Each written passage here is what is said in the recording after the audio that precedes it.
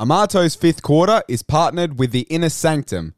The Inner Sanctum, founded in 2020, is the new ball game in sports journalism, which aims to take you behind the closed doors of sporting clubs around the country in an effort to tell the stories of those on the field. Visit the Inner Sanctum at www.theinnersanctum.com.au, as well as following them on Facebook, Instagram, Twitter, and LinkedIn. The Inner Sanctum. Unique interviews, unique content for you.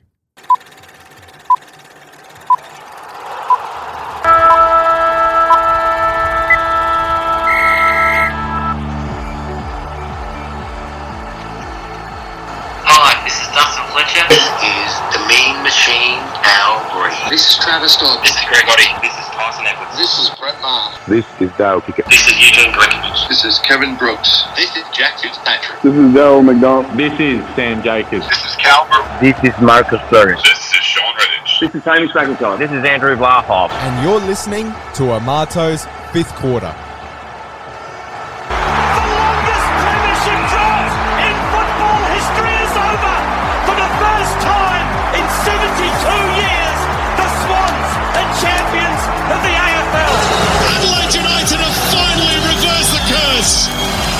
To rest those ghosts of Grand Finals pass. Bottom in November, Premiers in April, Champions in May. The fairy tale is now complete, and after once being the worst franchise in Australian sporting history, the Sydney Kings, with an unprecedented three-peat, have become Australian sporting royalty. Thurston to choose from with Coote. He hits it, he's got it! He's got the field goal! He's got the premiership! He has gone from a captain to a legend and probably rugby league immortality. Oh, the score to the home! They've gone back to back! You cannot believe what you're seeing in a Big Bash thriller. Williams is there, he makes the catch. What a windy road home it's been, but for the first time in 10 years, the Claxton Shield is back in Brisbane.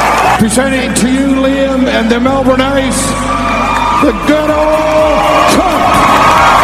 The Queensland Firebirds are going to Hobart and they've claimed it. Can you believe it? Pure euphoria. It's highway robbery. They've stolen it.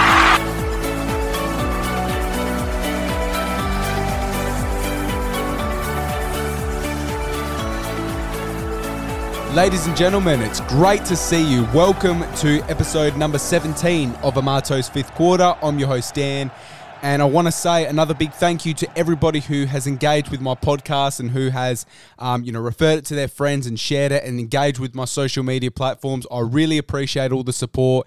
And if you're new, this is your first episode, welcome to Amato's Fifth Quarter. On this podcast, I welcome high-profile sports talents from multiple coasts to come on and chat about their careers, the good times, the bad, the highs and lows and ups and downs. I've had some great guests on the show. If you go back into the archives, you'll have a look and see some great names, including Dustin Fletcher, Al Green, Eugene Glekovich, Tyson Edwards, and more.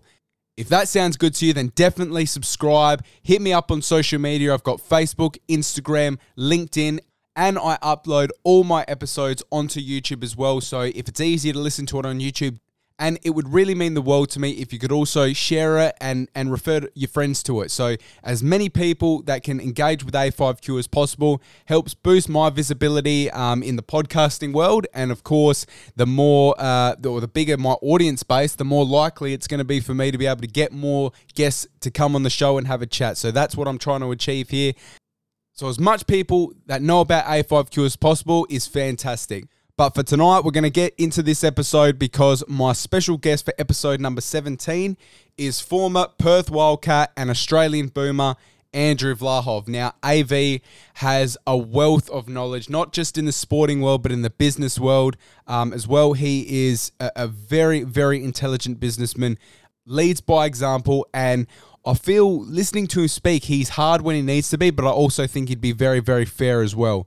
Not only did he play for the Perth Wildcats, but he was also part owner as well. So when he was playing with his teammates, basically, he also paid their salaries, which is really interesting and something we do go into here tonight. But on the court specifically, he played 349 games in the NBL from 1991 to 2002, scoring 5,665 points, 3,068 rebounds, and 1,252 assists. He is a three-time NBL champion in 1991, 1995, and 2000. He was the grand final MVP in 1995 in that famous Perth Wildcats championship against the North Melbourne Giants. He is a two-time Perth Wildcat MVP. He is a two-time All-NBL first teamer in 1992 and 1995. He was the NBL Rookie of the Year in 1991. He was also the captain of the Perth Wildcats from 1993 to 2002. When he took that job as the captain, he was only 23 years of age, which is very, very impressive and is just speaks volumes of his leadership from a very young age. He was in the NBL 20th anniversary team. He was also a part of 4 Australian Boomers Olympic squads. That's 4 Olympic Games. That's a 12-year span where he was good enough to be in the first team of the Australian squad, which is remarkable. And of course, his number 21 jersey is retired by the Perth Wildcats and it hangs from the rafters at all Perth Wildcat home games. So to sit down and have a chat with AV was fantastic. As I said, great player on the court, off the court, sensational businessman, and I think you're going to see that. So let's get into this episode from the Perth Wildcats and the Australian Boomers. It's Andrew Vlahov about to come onto the ground. Listen to the hiss, listen to the growl. Perth Wildcats are on the prowl. Can you feel? Opportunity here for Vlahov. Can he make a move? Oh, you're kidding me! Thomas from one end to the other. Vlahov easily chops off the pass. In fact, he's made the three-pointer. He's made the three-pointer before the buzzer. Sensational play by Andrew Vlahov. Welcome back to Amato's Fifth Quarter, and today we've got one of the legends of Australian basketball and one of the very best players to play for the Perth Wildcats, Andrew Vlahov. Thank you so much for taking the time to come on the show today. A pleasure. Looking forward to it. Of course, you retired in 2002. You had part ownership of the club. What have you been up to in the last sort of 10 to 15 years since you last played basketball for the Wildcats? Well, we don't have that much time, mate, but I guess the easiest way to explain it is I work for myself, do a range of things. The easiest way to explain it would be a strategic consultant, and I help people and businesses either improve or innovate or connect with markets that they're looking to connect to. Apart from that, I'm the chairman of the Olympic Team Appeal Committee over here in Western Australia. I'm the chairman of an emerging Aboriginal sports club called Binar Sports, and coach my kids every now and again. And my passion is youth and education. So it allows me to do a few things that I really am interested in. And so you're still sort of dipping your feet into the sporting world? A little bit, but more from a social impact point of view and the utilisation of sport for, let's call it a higher purpose, which is, I think, education and health in this country. Yeah, fantastic. It's good to hear you doing good things in that era. So taking you back to the beginning, you grew up in a sporting family. Your mother, Eva, was a long jumper. Your father was a discus thrower. And they both represented Australia at the Commonwealth Games. And I believe your sister also played basketball. Was basketball always the main sport for you growing up? No, it wasn't. As you said, both my parents were track and field athletes. My eldest sister actually represented Australia in heptathlon as a junior. And then the next sister down played netball for Australia, then basketball for Australia. But my first love actually was soccer. Played with the local Police and Citizens Youth Club, and then picked up footy and cricket. And basketball was sort of the fourth cab off the rank to fill in the time when I wasn't doing those things. So soccer gave way pretty quickly to footy and cricket, and then basketball became my prime focus sort of when I was 14, 15. and had started, I guess moving into upper levels. So what made you sort of go with basketball? I wanted to represent Australia, and even though I was a half-decent footy player, there was no international representation for footy, and I wanted to be an Olympian. I wanted to represent my country and wear the green and gold. So that was a burning ambition from my early teens, and I made it a goal, and luckily got there. First with the Australian junior team, and then in my first Olympics in 1988. Yeah, and you went on to play in 4 Olympic Games. But so you went to college at Stanford and you studied economics, coached by Mike Montgomery, who is, of course, one of the great collegiate coaches of all time. Also went to the Golden State Warriors in the NBA for a couple of years. What was that experience like in Stanford, and what are some of the major learning points from that time in your life? And also, what was your relationship like with Mike Montgomery?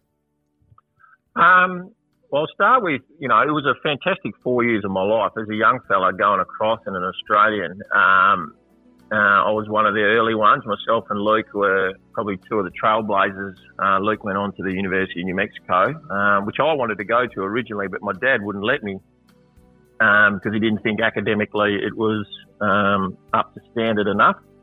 So I was lucky enough to get some interest from Stanford, and then once I visited the campus and met the guys on the team there, I knew that was the place for me. And Mike Montgomery had flown all the way out to Perth. He was one of only 3 coaches to do that, to visit me and my parents in my home. So from a very early onset, I guess I had a good relationship and a special relationship with Mike, and that continues to this day.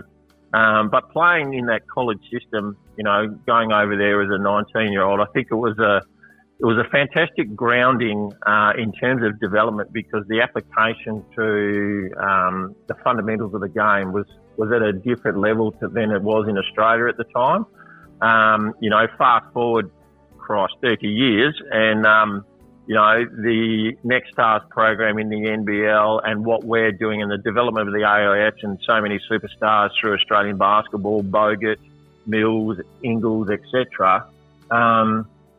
Australia's got it right with junior development. But at that time, I felt that the better pathway for me was in the States, and the opportunity to get an education from Stanford was just too good to pass up.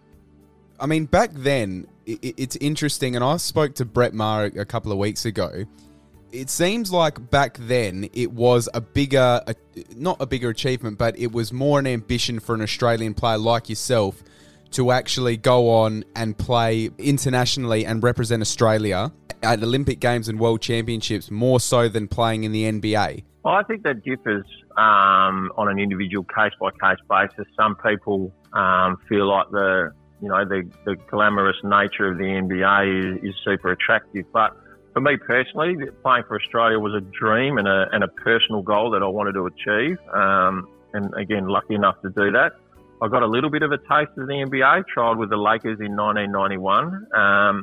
And to me, I mean, to be frank, it was great. And maybe I should have kept on going with that. But I felt like I was very lucky to have a career in basketball, and, my time at the Wildcats and under the mentorship of Warren Jones and Kerry Stokes here at the Perth Wildcats, I don't think I could have got any better than that. And so I have no regrets around that. And, let's be honest, I probably would have been a very good orange peeler on an NBA. Instead, I got to play. And, I probably wouldn't have done well sitting on my backside. It would have frustrated me too much. So I'm very comfortable with the choices I made. But, today's game is again, somewhat different. I still think that young fellas here that are coming through the Aussie program understand what it means to play for Australia, and the Boomers culture is strong. And I think, there'd be certainly goals set in both those arenas, to make an NBA roster, but also to wear the green and gold. I think you're selling yourself a bit short there with the orange peeler comment, but I could have handed out the drinks as well. Multi-talented. Oh, that's good. But this time that you are in college and it coincides with your first time representing Australia, the 1988 Seoul Olympics, where you were part of that Boomers team that finished fourth at just 19 years of age, and still to this day, fourth spot is the equal highest position the Boomers have ever finished on an international stage. Led by Adrian Hurley, who would later coach you at the Wildcats. There was Mark Bradkey, you had Luke Longley, Phil Smythe, Andrew Gaze, Daryl the Iceman Pearce. What are some of your memories from that experience? Smythe gives him the ball this time. The screen comes from Bradkey to get rid of Epi. But again, they take time off the clock. They need points again. Into the hands of Blahoff. Get it to a shooter. That's Gaze with the ball now. Villacampa pushed away. 3-point bomb from Andrew Gaze. The Spanish to take a 2-pointer. They fire up for 3. Australia's ball. It's Australia's ball. They get it to Smythe. 4 seconds left. They've got a 1. Carroll out of the backcourt. Into Bradkey. And Australia's won into the semi-finals. It's 77-74 Australia. That was the Aussie girls in the background. They're in the semi-finals. The men are in the semi-finals. What a great 2 days this has been for Australian basketball. Oh, they're just fabulous memories. I mean, again, when you're a young buck, you just go there with your eyes wide open and soaking everything up. So watching what the older guys do, you know, the Ray Borners, the Larrys, the Phils of the world, we were educated, I think, in the call it the team hierarchy around what a rookie is supposed to do and not supposed to do. It's fair to say.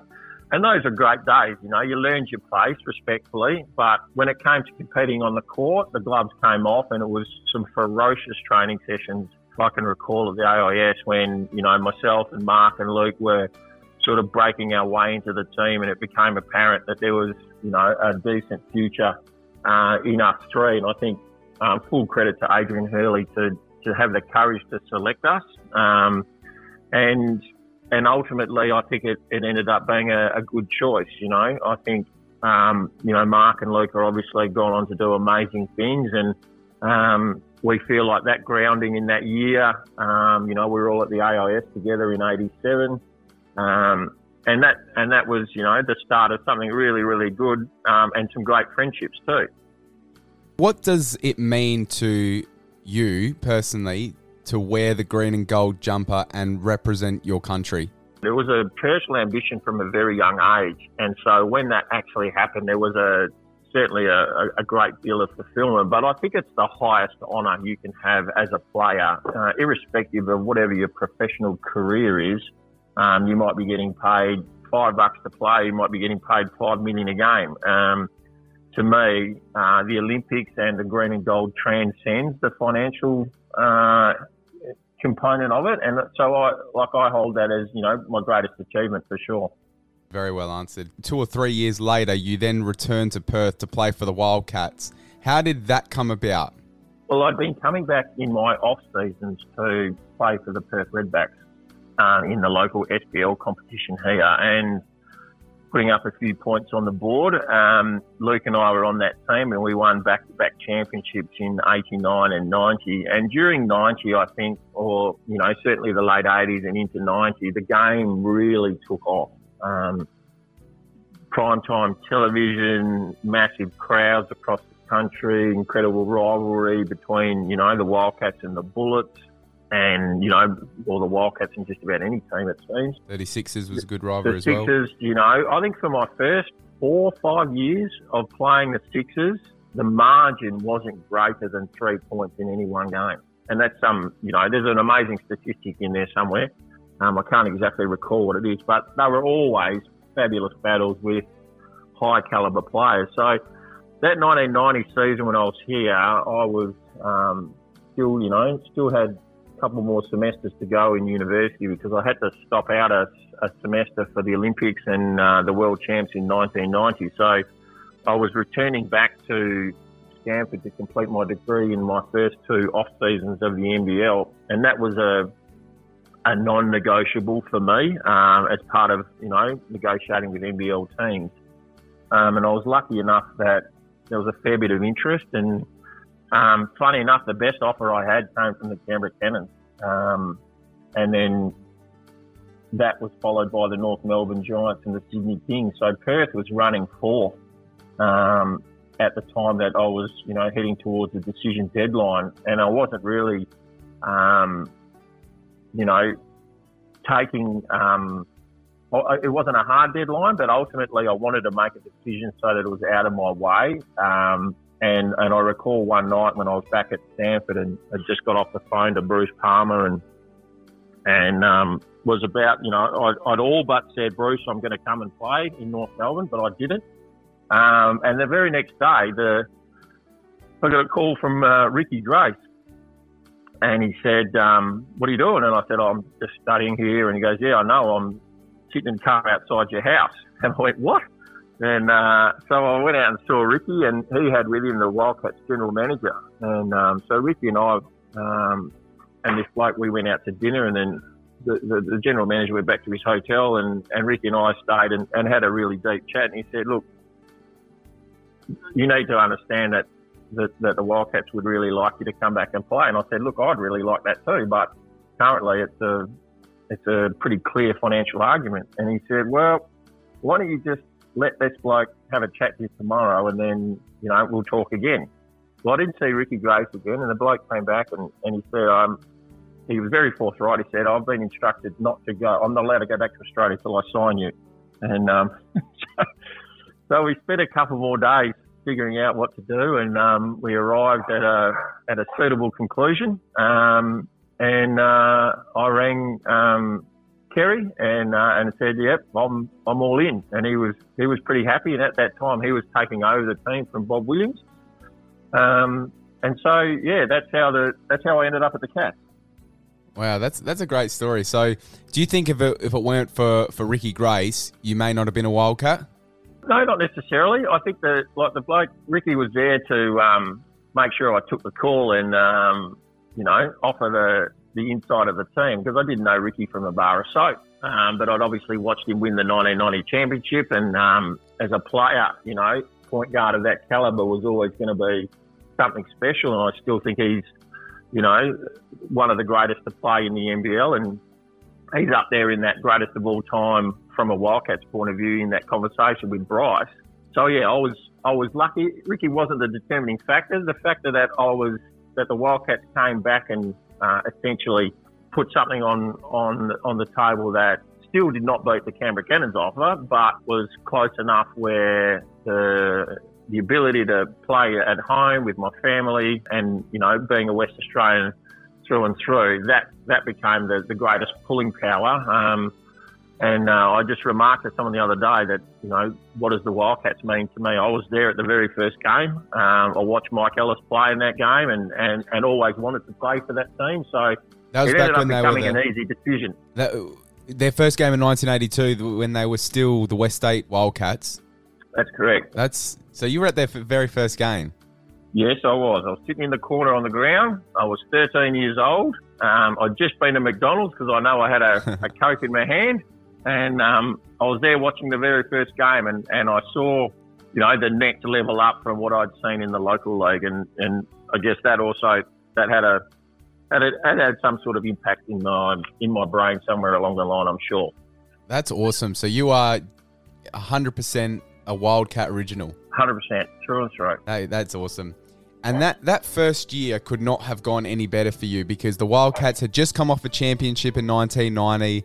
They had Murray Arnold take over as coach, he'd just taken over from Cal Bruton, and I've had Cal Bruton on the show, and it wasn't the prettiest departing, but nevertheless, you jump on board, you win the Rookie of the Year, also Australian International Player of the Year award, along with, of course, that 1991 championship against the Eastside Spectres. Can you sum up that first season in the NBL for us? The Wildcats poised to become only the third team in NBL history to win back-to-back championships.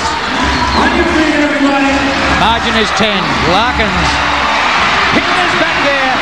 Well done, Tony Pinder. He's got an eye on the clock. He's got a smile on the face. The arms are in the air. The Wildcats have done it. The Wildcats are champions. A wonderful addition to the Hungry Jacks National Basketball this season, Andrew Vlahoff. Yeah, for sure. But you missed out that Stanford actually won the NIT that year in Madison Square Garden in March, right before I signed in April. Started playing in April, I should say. So 91 was a very, very special year. Coming into the team, obviously, I knew a few of the guys, and you sort of, no doubt targeted as a rookie, and I'd played a little bit against some of the other guys, but I'd never gone head to head with James, or at that time Tiny was on the team and Pete Hansen was on the team. So practicing against those guys was just so much fun. I mean, it was a bloodbath. And Murray was a very defensive orientated coach. So the physicality of our practices, went up another notch from college, and again it was equivalent to me the sort of level that I experienced at the Boomers, where as a 19-year-old, 21, 22-year-old kid or whatever, you get an awakening, and learning how to play against pros. That first year was a fabulous apprenticeship for me. When you win an NBL championship, is it, because you were still a bit young at the time, is it more relief? Do you think to yourself, oh, this is going to happen every year? What can you explain that emotion of actually getting to the top so early in your career? Well, the emotion of it was, the team that we had was a pretty impressive team. I think we ended up going 22-4 on the season, and defending the championship was for everybody else except me was something that they were doing, whereas I was playing in my first season. So it was a phenomenal experience, and halfway through I ended up 2 weeks off. I went and had a run around with the LA Lakers in '91.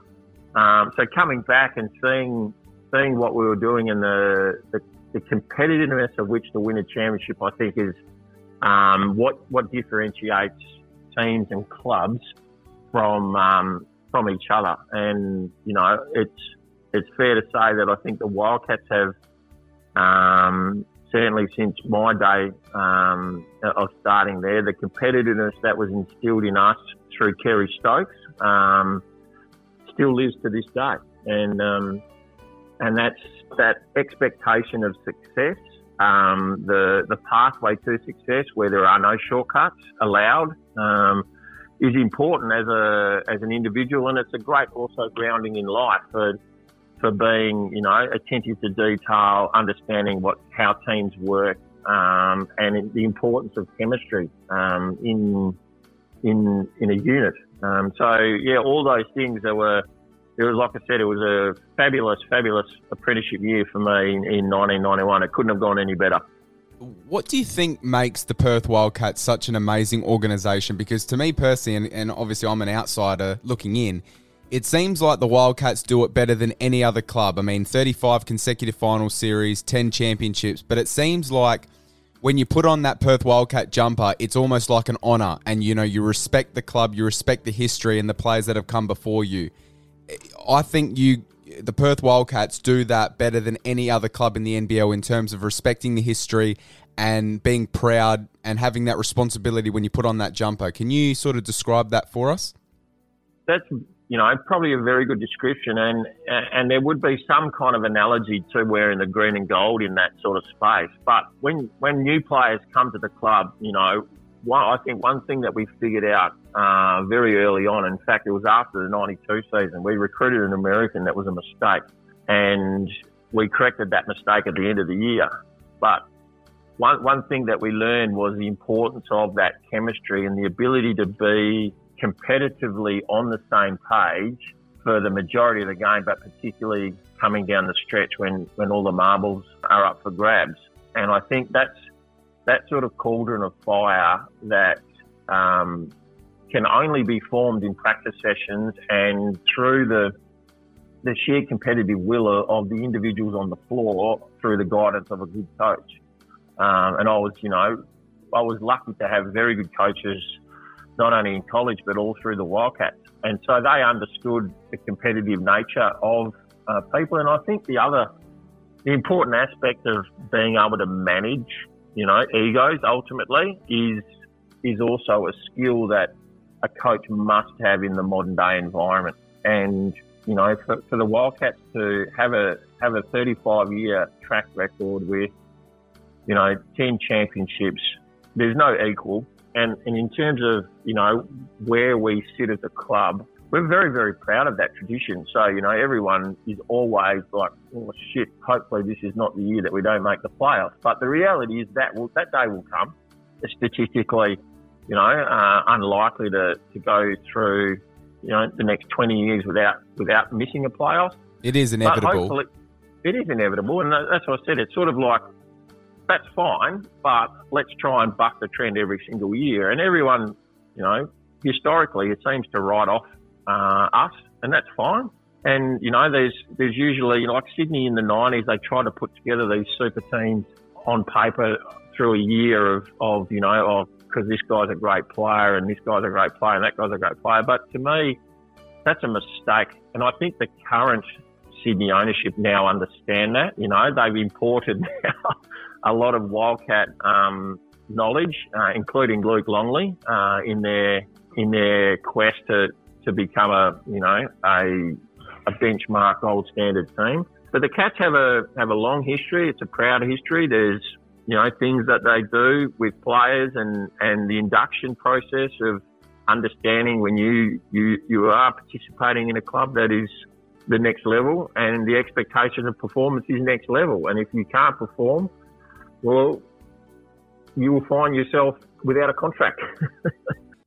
Hi everyone, I'm very sorry to take a break in this chat with former Perth Wildcat and Australian boomer Andrew Vlahov, but I just want to remind everybody that last episode I got to sit down and have a chat with former North Melbourne and Geelong ruckman Hamish McIntosh, who has a great story. He's a journeyman, went through a lot of setbacks in his career, a lot of injuries, but he still was able to play over 120 games at the top level. Here's a little preview to get you in the mood.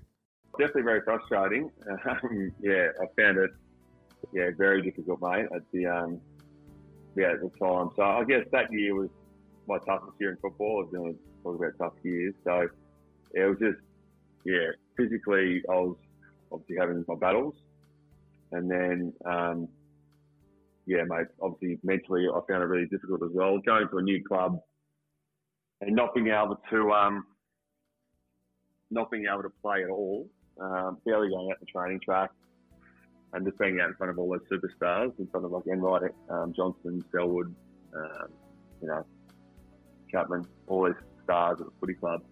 To not even play a game my first year there, they recruited me as a ruckman, and we lost the prelim final by a goal.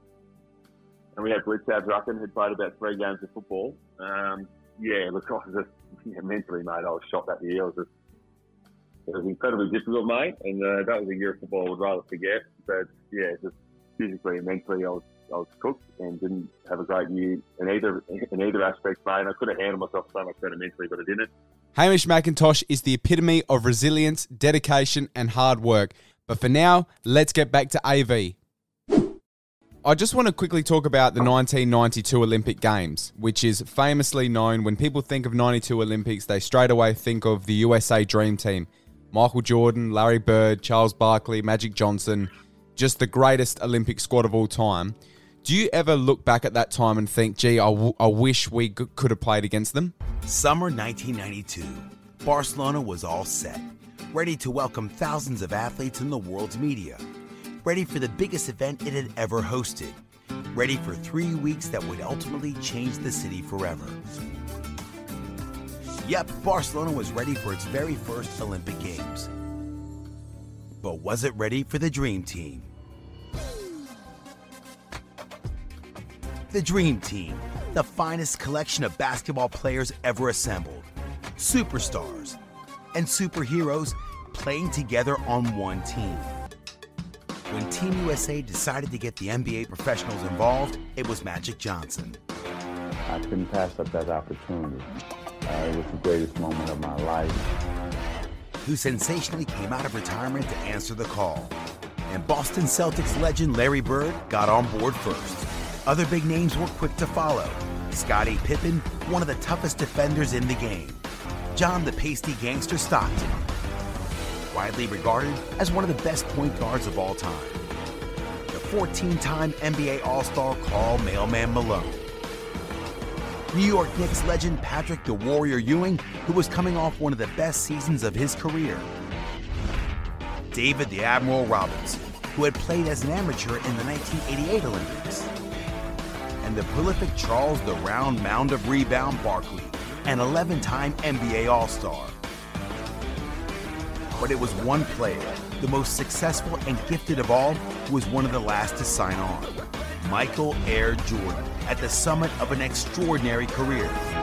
They were dubbed the Dream Team, the greatest collection of basketball talent ever assembled, and they were on a mission to return U.S. basketball back to its once golden past. But as the Olympics began, it was obvious that they were more than just America's team, as the whole world embraced these superstars and were awed by their spectacular show. Oh, for sure. I mean, that would have been just phenomenal to step on the same court as those guys. My idols, my original idol was Julius Erving, and then Larry Bird and Magic. And then I got to play against Magic, I think in 94 or 5, here in Australia. So it was phenomenal to watch those guys on the floor and see again, when you talk about what's next level, that team was next level. And I don't think there's ever been a team ever assembled like it. Yeah, I would agree with that. Like that squad, their worst player was still an absolute NBA superstar. Yeah, and like I said, they transcended the game. Like, they can do things that no one else has been able to do since. With the IQ, basketball IQ on that floor, the sheer talent. The gold medal was a bit of a foregone conclusion, so everyone was sort of like just be happy to playing for the silver. That wouldn't have stopped the Aussies having a red hot dip, and had we got the chance, no doubt we would have given it a good crack. Australia has such a great culture like that. I mean, even with the Socceroos, it's always the fighting spirit. We know that we're not always going to be the favourites necessarily, but it's the fighting spirit, and that's definitely relevant still today with the Boomers. Absolutely. I think that's one of the great things about the Australian culture is that never say die attitude, that we'll never take a backward step, and sure, we'll lose some games, but we're gonna lose it by giving our best effort on the day, and may the best man win on the day, and occasionally that's not us. And I think every player that wears the green and gold can live with that, provided he can look down the bench or in the locker room and see his teammates spent and have given everything to the cause. And like I said, just like life, there's winning and losing. You've got to be able to cop them and move on. But in recent years, Australia has firmed with its talent development and that. It has not lost that, that culture of strength in a tight unit, particularly defensively. And I think that's what gets overlooked a lot is our attention to detail in a defensive system. And that's what puts us, up there with and competitive with the world's best teams. 2 years later at the Wildcats, when you take over the captaincy from Mike Ellis at just 23 years of age, was that a lot of pressure for you? And have you always just been a natural born leader? Well, probably other people can answer that, but I'd say yes, I have. I've captained every team I've ever been on. The taking over was a lot of pressure because on that team was, Grace, Crawford, Fisher. I was the second youngest guy on the team. Yeah, that's crazy. But I think what Kerry and Warren, when they pulled me aside and said that, and particularly Warren Jones, who, rest in peace, he was such a good mentor as a guy. And he's, Warren Jones, for those of you who don't know, he was the guy that was the CEO of the America's Cup win in 1983 when Australia beat America. So he was the executive in that space, and he was our deputy chairman and Kerry's right-hand man here. But I learned a great deal from him, and he pulled me into his office, and because at 23 you could probably understand that I was quite happy to have a cold beer and get amongst it at a pub every now and again and enjoy the company of my NBL teammates and opponents. And back in those days, a lot of mates on other teams, and so we'd always sort of have a beer after game and socialise. But Warren pulled me into his office and he said, we're going to make a change to the captaincy. Mike stepping down. We're appointing you, but here are the rules. And he gave me a piece of paper. It was literally, this is what you need to do to carry yourself, and these are the things that we expect. And that really was a turning point in my life when I went, okay, well, I probably need to be less of a lad now and more of a leader, because this is for reals. And I took the job very seriously, but I was fortunate enough to have, great teammates. So, motivation at training was never an issue. Competitiveness at training was never an issue. And we had the IQ in that group, and, it was phenomenal. And then bringing Adrian into the program was just such a great thing for me, because he'd been my Olympic coach in 88 and 92. And I still think he's, the smartest coach to ever coach in the NBL. Him and Gorgon are, to me, the two shining lights in terms of, their basketball IQ. And Trevor's certainly now getting up there with the championships he's racking up. But I had the joy of playing under Adrian. Adrian understood me, understood my sort of approach to the game from a cerebral point of view, as well as, what we had to do tactically. So we were a good fit, and I really enjoyed those years with Adrian. Referee says, fellas, take a break. It's half-time. Hey everyone, I just want to say a very big thank you to those who have engaged with A5Q. I really do appreciate all the support. I trust you're enjoying delving into all things Australian sport, and hopefully you will continue to stick around. It would be a massive help if you could please do me a solid. Subscribe to the podcast and hit me up with a rating and a review. Gaining as much positive feedback as possible helps boost my visibility, and it allows the podcast to be seen by other Australian sports tragics out there. Now, enough of that. Let's get back into it, because the second half of A5Q is about to get underway. Because that first season, where your first season as captain, was a magnificent season. You finished top with just the 5 losses. You reached the grand final series, but you lose 2-1 to the Tigers. Particularly that last game, 102 to 104. Can you give us your recollections of that time? And the difference between, obviously there is a difference, but the difference in contrast between winning a championship and losing one. Tigers cannot afford to foul. They've just got to run away from the Wildcats. Don't touch a thing, yells out Gaze. Vlahov for 2. And the Tigers, for the first time in history, have won the NBL title. Well, super effort from the Melbourne Tigers. Great scenes of jubilation. Great presence of mind from Vlahov last time when he got that ball, Stephen. Didn't take the three-pointer, knew 3 points weren't enough. He wanted the foul, and Bradkey was smart enough to back. There you can see the Gaze family and the Gaze family in Perth enjoying the first ever. Is that emotion from Lindsay? Look at the Gaze family, Lindsay and Andrew. Andrew just tears streaming down the face. Something they've wanted so badly for so long. I can still say that it's still disappointing to lose a championship, and that no one can tell you that they've gotten over it. I think it's always one that you sort of look back on. That particular series was a fabulous series. There was, Gaze, Copeland, Bradkey. That combination was phenomenal. Dave Simmons, Ben Simmons' father, was in that unit as well. So they had a phenomenal group of players. And I recall actually in game 1 in Melbourne, Sibley was on 4 fouls, Simmons was on 4 fouls, and Bradkey was on 4 fouls. And this is when 5 fouls were out, but none of them fouled out. And it was quite ironic, but we lost that game. We came back to level the series in Perth, and then in game 3, Leonard Copeland had got Ricky into some foul trouble, and he had a bit of a tear in the third. I think he had like 16 in the third quarter or something like that, and so we were having a lot of trouble containing him. But it came down to the wire, and we had a play drawn up.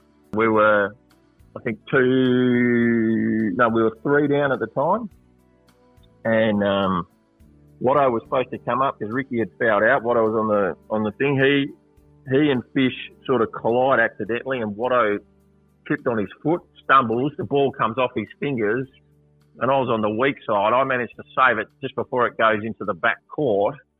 and then I only had, a few seconds. Mark Bradke was on me. I took a three from miles out. It nearly went in, but it rimmed in and rimmed out. Daves gets the rebound. We foul him. He goes down and makes one of two, and then we score a two at the end. But ultimately, we lose, I think, by 2 in the final scoreline. But the theatre of that was significant. It was the first championship for Andrew and Lindsay, so it was very emotional for the Tigers.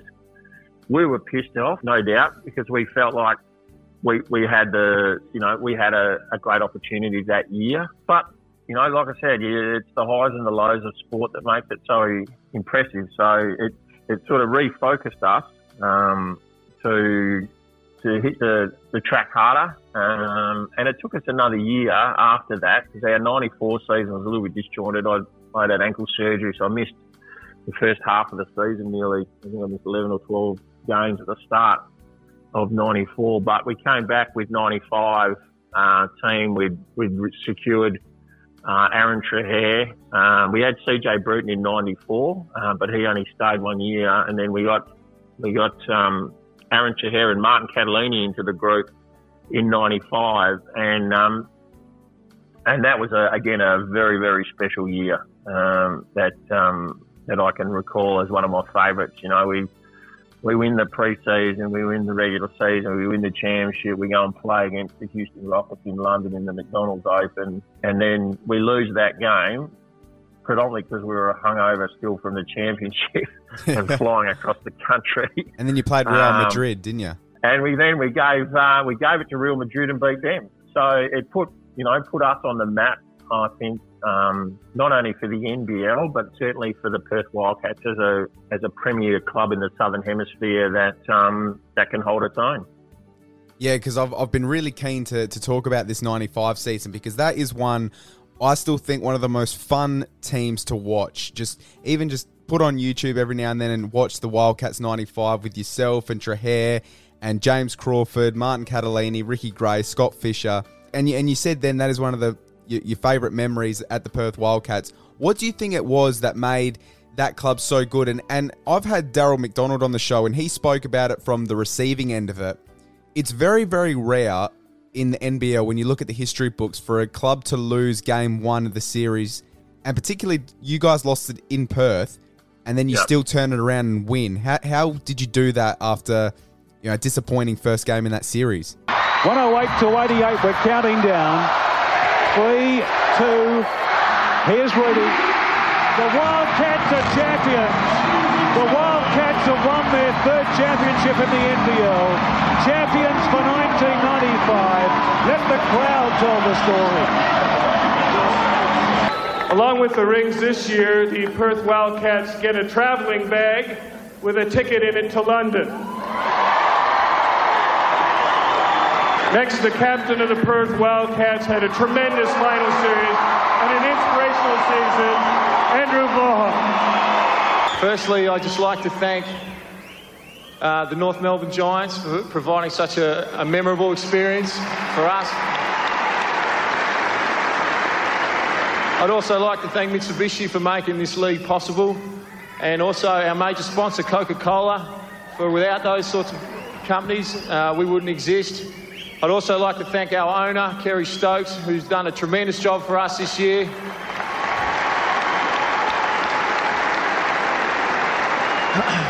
I'd like to thank all our supporters, all the people here tonight. You guys are excellent. But most of all, I'd like to thank the guys standing over there, my teammates. Thank you. Well, you probably need to go back a little bit, because you'll see in the record books, whilst we won the pre-season, our start to the season was terrible. And I think we were at best 500. And this happened in the Canberra Cannons home gym, that coldest place on earth to play basketball. But we just lost to the Cannons. And we had, this is the 95 team. And we called a team meeting, and I asked Adrian to leave the room. And to a man, we went around the table. We stood there. We were freezing. We were icing and down after the game, but we were freezing. But we went around the room and we said, it stops here. The accountability goes up 1,000,000%. And from that locker room, we felt like we had expunged whatever demons were haunting us. And we got back to playing some of the best basketball I think we've played. I think we went on an 11-game winning streak, and we got a swagger happening that and a cohesiveness that was really, really special. You know, everyone then understood and accepted their roles, and I think that wasn't the case in the teething process, you know, leading up to that game in Canberra. But after that, we were rolling, and then I could feel it. I knew we were going to win. It was just a question of how much. But that grand final series, that game 1 loss was the wake-up call that I remember us getting to go. We were genuinely surprised to lose that game, and full credit to North Melbourne. They did Brett Brown, Darryl McDonald, the Iceman was in that game. Larry Sandstock was in that game. It would be fair to say that we probably did not acquit ourselves to the highest possible standing in that game. There was probably a case of, we're at home, we should win this. We're an informed team. We'd just beaten, I think, the Tigers in the semis through a cracker of a series. We should win this, and we didn't. And it really hit home and hit hard.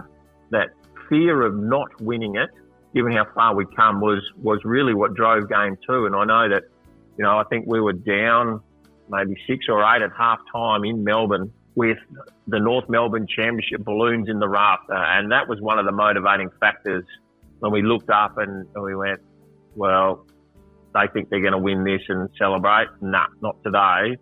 And we turned it around in that second half, and we had to win, and then we came back to Perth. And we did one thing that we'd never done previously, I'm not even sure we've done since, is Adrian took us into a hotel. He didn't want anyone to go home. He wanted to keep the feeling of that unit. So we checked into a hotel and under strict instructions not to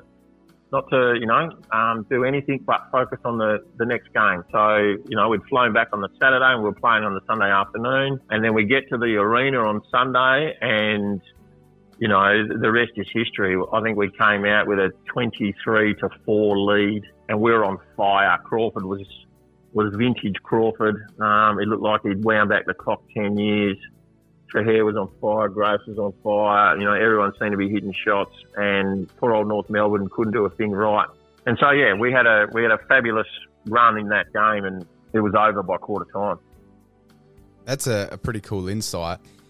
What does it mean to you to be a Larry Sandstock medalist for the best across the 3 grand final games? Yeah, it was great, and obviously having known Larry, and he was, you know, I was his understudy in those 87, 88 years with the Boomers. It was great, and you know, he's one of the guys. Again, you look back through time, and him, Phil, Ray, Wayne Carroll, those guys that were stalwarts of the Australian program back in the day that we learned from, and then, you know, our group was able to pass it on to that next group.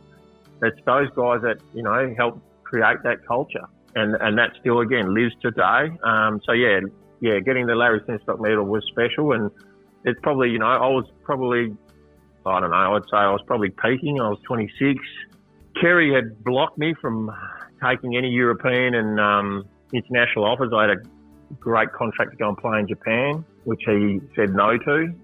And then after we won the 95 championship, he said, you can go and have a bit of a run around in Europe if you want. And so I did. I took whatever deal came across the desk the next day, and I ended up playing a few months in Belgium after we beat Real Madrid in London. How was that experience playing in Belgium? And what's sort of the differences between basketball there and the NBL?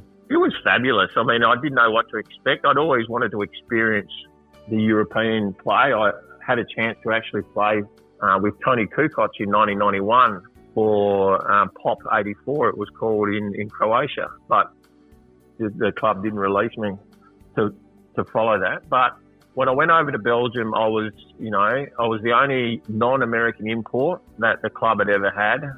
And I was coming into a team that essentially was always middle of the rung it was kind of like, you know, it was a small town, it was a small team, very passionate group. We had a tiny stadium, about 3,000 smoking Belgians. Back then you could still smoke, and you know, you come to the game in the upper levels, you could hardly see the lights because there's so much cigarette smoke. But when you think about it now, that's a bit gross, isn't it? Yeah, and aeroplanes were worse. But anyway, yeah, right. I was very lucky because I must have, you know, hit a very good streak of or vein of form, because my first game I was up against two-time league MVP, and so I held him to his worst score ever and had 25 and 10 and 6 assists or something like that myself. I had a really, really good game in my first game, and so I got some tongues wagging in that space. And then a couple of games, you know, so we won that game, and then we won a couple more. All of a sudden we were like, you know, 3-1 or something, and the owner of the team, who was about as wealthy as Kerry, came down to watch me train. And then the coach, you know, told me, oh, that's the big boss. He's come down to talk to you after training or something. And I said, oh, yeah, no worries, just to say hello and do whatever. So, and I kid you not, I could not have trained any better that day if I tried. Like, I dunked on our 7-footer. I must have hit 10 threes at practice. I had, you know, 50 during the scrimmage. It was ridiculous. I was playing out of my nut. It was hilarious. Like, literally, it was, if everything could go right in a training session for a person, that's what happened to me that day. Anyway, the owner takes myself and my fiancée to dinner. There was a restaurant up at at the venue, and I'll never forget it, because he has his steak blue, which is, you know, 1 second on one side and 2 seconds on the other, and it's cooked. And so he ordered dinner for us, and he's eating this bleeding red steak. My wife, she's my wife now, but my fiancé was just like, oh, crikey, we suffered through it. But he said, I want to buy you out of your contract. I want to sign you for 3 years, and I want to double your contract here. And can you go and tell your club that that's what we want to do? And I was literally floored. I thought he was just coming down to say hello and meet the sort of, you know, freak Australian that's in town. And he said, I want to get all this done this week. Can you go and contact the club? And I didn't know what to do, because Kerry and Warren had released me on the basis that I'd return. And, you know, back then, I think it's still the case, you give up your FIBA license to play. And so the Wildcats had to send my FIBA license to Europe, to this little tiny club in town called Aalst. So while I was playing, I was under their so to get me back to Perth, they would have to sign a release. And then the Wildcats had said to me, well, I rang Kerry and couldn't get hold of Kerry, but I rang Warren, and I said, Warren, got a small problem. And he said, oh yeah, what's that? What's happened? You okay? You know, you're not hurt, are you? I said, no, nothing like that. I said, mate, there's a bloke here who wants to buy me out of my Wildcats contract and sign me here. And he laughed at me and hung up. So I rang back the next day and I said, Warren, I'm pretty serious, you know. This is a lot of money. And he said, Andrew, you gave me your word you'd come back. I expect you to honour that. And he said, anything to do with contracts and money, Kerry and I will sort that out when you get back. Wow. And so as it turned out, I had to go back to the owner and say, look, I'm really sorry, but my club wants me back. And so it was a bit tough for a couple of weeks there. It was a bit tense. And then, unfortunately, I got some bad news about my father, who got ill. And his cancer had come back. And he was having surgery like the next day.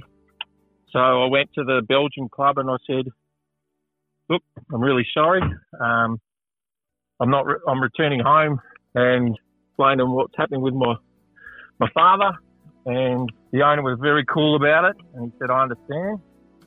If circumstances change, I want you to come back and join us. And well, I got back to Perth, and you know, my dad was quite crook. And true to his word, Warren and Kerry sat down and said, okay, we don't want you to go again.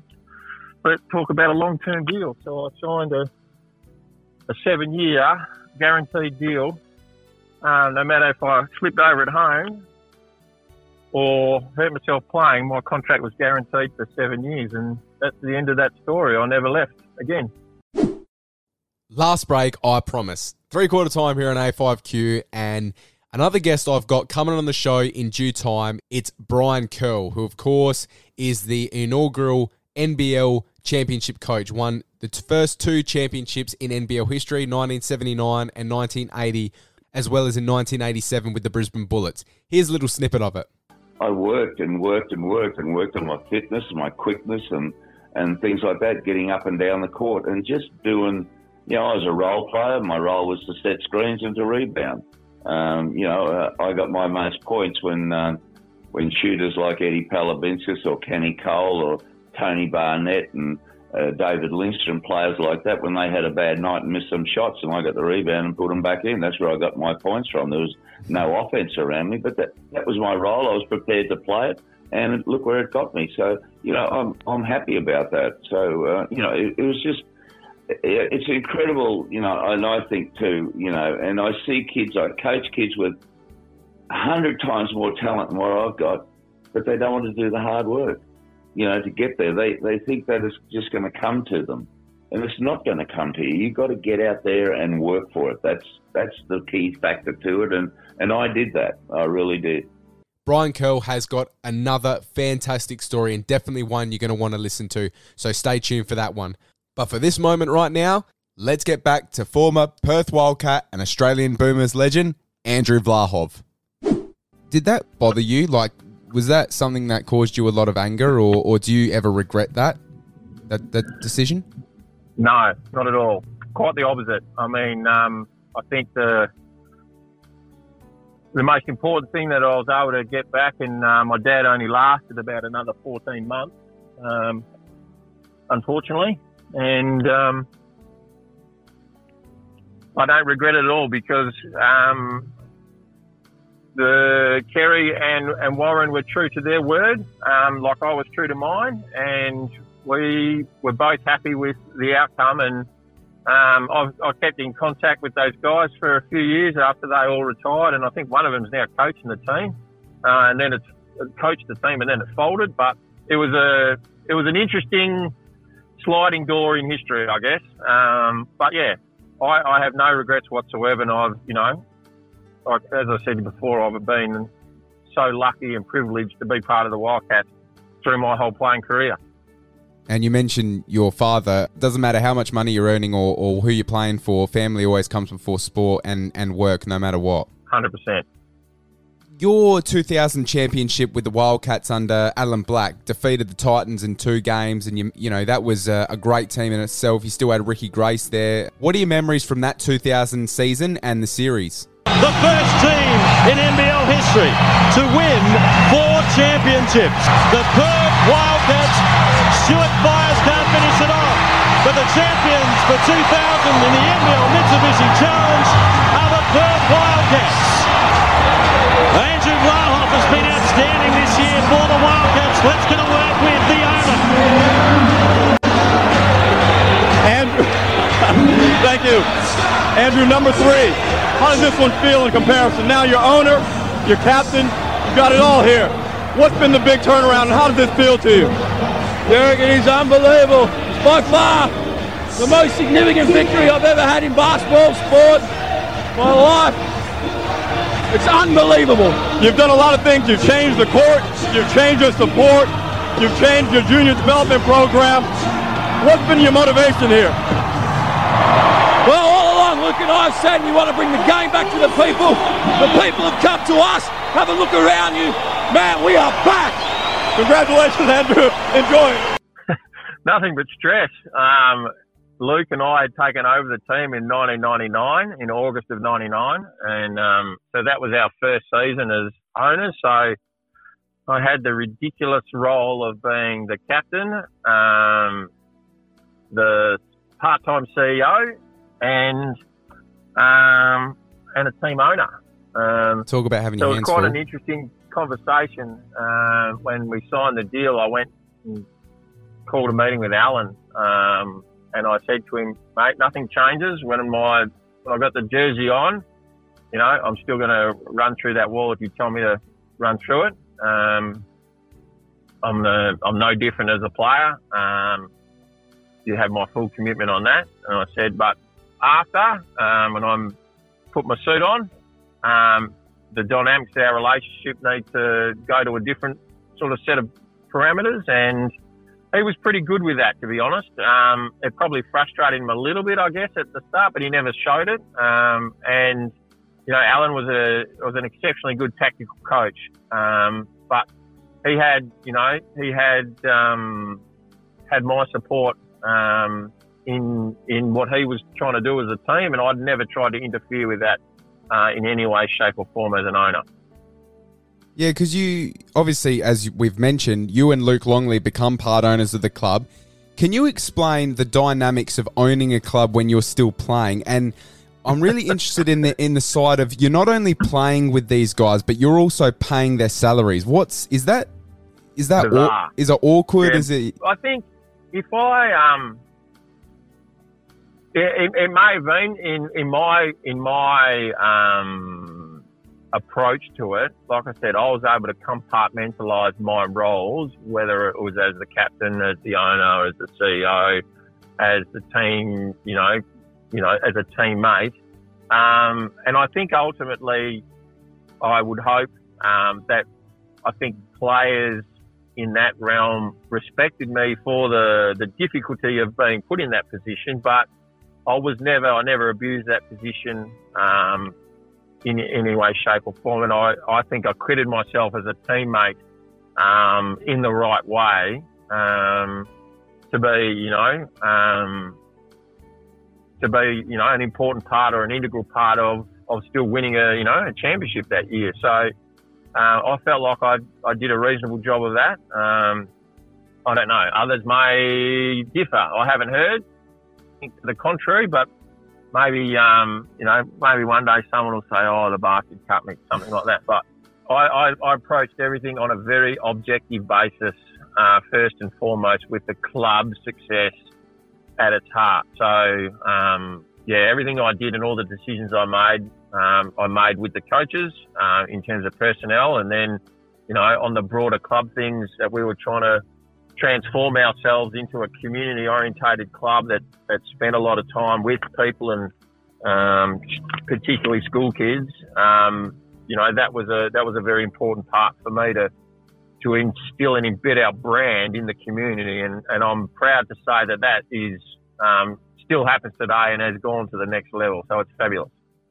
Well answered. When did you know it was time to retire? Because after the 2000 championship, I think you played for another 1 or 2 years, and then you finished up. When does a professional athlete know his time is up? Well, I sort of made the assumption, I guess, that from my point of view, I never wanted to be the guy that was at the end of the bench and was hanging on because he had to hang on. What cut my career short was unfortunately my left ankle, which I'd damaged over time a number of times. So, if I wasn't going to be a starter and if I didn't think I was going to be competitively be able to, compete at the right level and contribute, then I would know my time is up. And they ultimately, obviously are not mutually exclusive because you can't run around on one leg. My last 6 weeks of that 2002 season, I did not train once. I got 2 needles a week, and I was ingesting a ridiculous amount of painkillers on game day just to keep playing. And so after that, I wasn't. There's no way that you can continue like that, and I knew that even surgery wouldn't change that, given the nature of the injury. So it was easy. It was time. Didn't go out on we got eliminated, I think, by maybe Illawarra, I think it was, in 2002. And that was my last game. And, I didn't, it's a bit hard to have your own testimonial game when you own the club. So I just quietly went off into the distance and, announced my retirement. But that was it. I wanted to get on with the next phase of my life, which was paying attention to building the club and being the best executive that I could be. Yeah, fair call. And just as we are about to close up now, I would like to talk about, again, the Boomers. You again played in 96 and 2000 Olympic Games. You finished fourth both occasions. Looking back at your international career, how disappointed are you to not have won a medal? So Sabonis really hurt us in 96. He had a game, what a talented individual he is for the player is. And, we would have really done with Luke didn't play in that 96 campaign, but played in 2000, but was injured in the crossover game, so we missed him in the at the end of the tournament as well in 2000. So that was a little bit disappointing. We felt like we were a definite medal contention, and especially the France game in Sydney when. To win that, we were into the gold medal game. That's, I think, the game that Luke hurt his knee in the first half. We did not have our best game, and it's a disappointment, I guess, to know that on the day when we could have created history, we weren't able to. Does it disappoint me? Yeah, of course it does. But in the big scheme of things, is it the end of the world? No. So probably being able to put it into perspective as you get older is helpful, but it certainly burned. Our first fourth finish in 1988, we lost to the US in the bronze medal game, but we were already bloody happy that we were fourth. So 96 was tough. We felt like the Lithos were. It was the first time that they were able to play. They were playing as that unit again, which is basically the ex-Soviet team from previous years, and they were formidable. Bit like us. They knew the game. They were old. They were savvy. We had our work cut out for us. We just couldn't stop Sabonis. He was the difference that game. And no matter what Hoagie tried to do, he seemed to have an answer for us. We sag off, he hits a three, we get up, he's driving and dishing and doing all sorts of stuff. So, it was tough, but like I said, I wouldn't trade it out. Would have loved to have got a piece of silverware, but hopefully that'll come with our boys in Tokyo. Definitely hoping so. I think it's their probably biggest opportunity to win one in Tokyo. Yeah, no question. And, I thought that our World Championship team that we put on the floor in China 2019 last year or the year before, it was again a really disappointing small passage of play, a little bit like Rio, where we were unfairly dealt by the basketball gods. But I think what I love to see and read is the resilience that has got within our group, and the full commitment of the NBA guys, Paddy and Joe, and now, hopefully Ben, Gelly, all these guys that have, done the yards, that I'm hoping that they'll get their just rewards. And it won't be just a reward for them, it'll be a reward for all of us that have played for the Boomers, I'm pretty sure. Yeah, I agree with that, 100%. And just as we are about to close up now, I've got 3 last questions for you, and I always ask my guests this in one sentence. Throughout your entire career, international, domestic, who is the best player you ever played with and why? Who's the best player you ever played against and why? And lastly, who is the best coach you ever played under and why? Okay, best guy I ever played with would be Luke Longley. We developed a sixth sense on the court between each other from the juniors on, and felt like that even existed in our last campaign together in Sydney. Best player to ever play against, that's a difficult one. I'd have to say the guy that I just knew that we couldn't stop was Shaquille O'Neal. Like when we played against him in 94 in Toronto at the Worlds, it was ridiculous. It was, he could just do whatever he liked, and we had no answer. The Hacker Shack was the only our only option. So he stands out as someone unbelievable. But probably the guy that I felt like I respected the most as a basketball competitor was Magic Johnson. He was just, I thought I knew the game a little bit, but he's just a PhD, and I was a primary school student. Good analogy. In the game. And he was just phenomenal. So, yeah, that was, he was the toughest guy I ever played against. And Adrian Hurley gets that award, closely followed by Mike Montgomery. But Adrian and I felt like had a great respect for each other, and he allowed me to grow as a person and as a player and mentored me through that process. So, yeah, I really, really enjoyed playing under Adrian.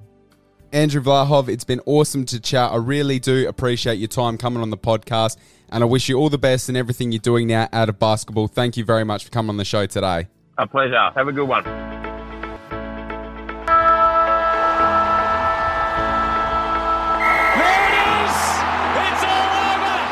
And that's a wrap.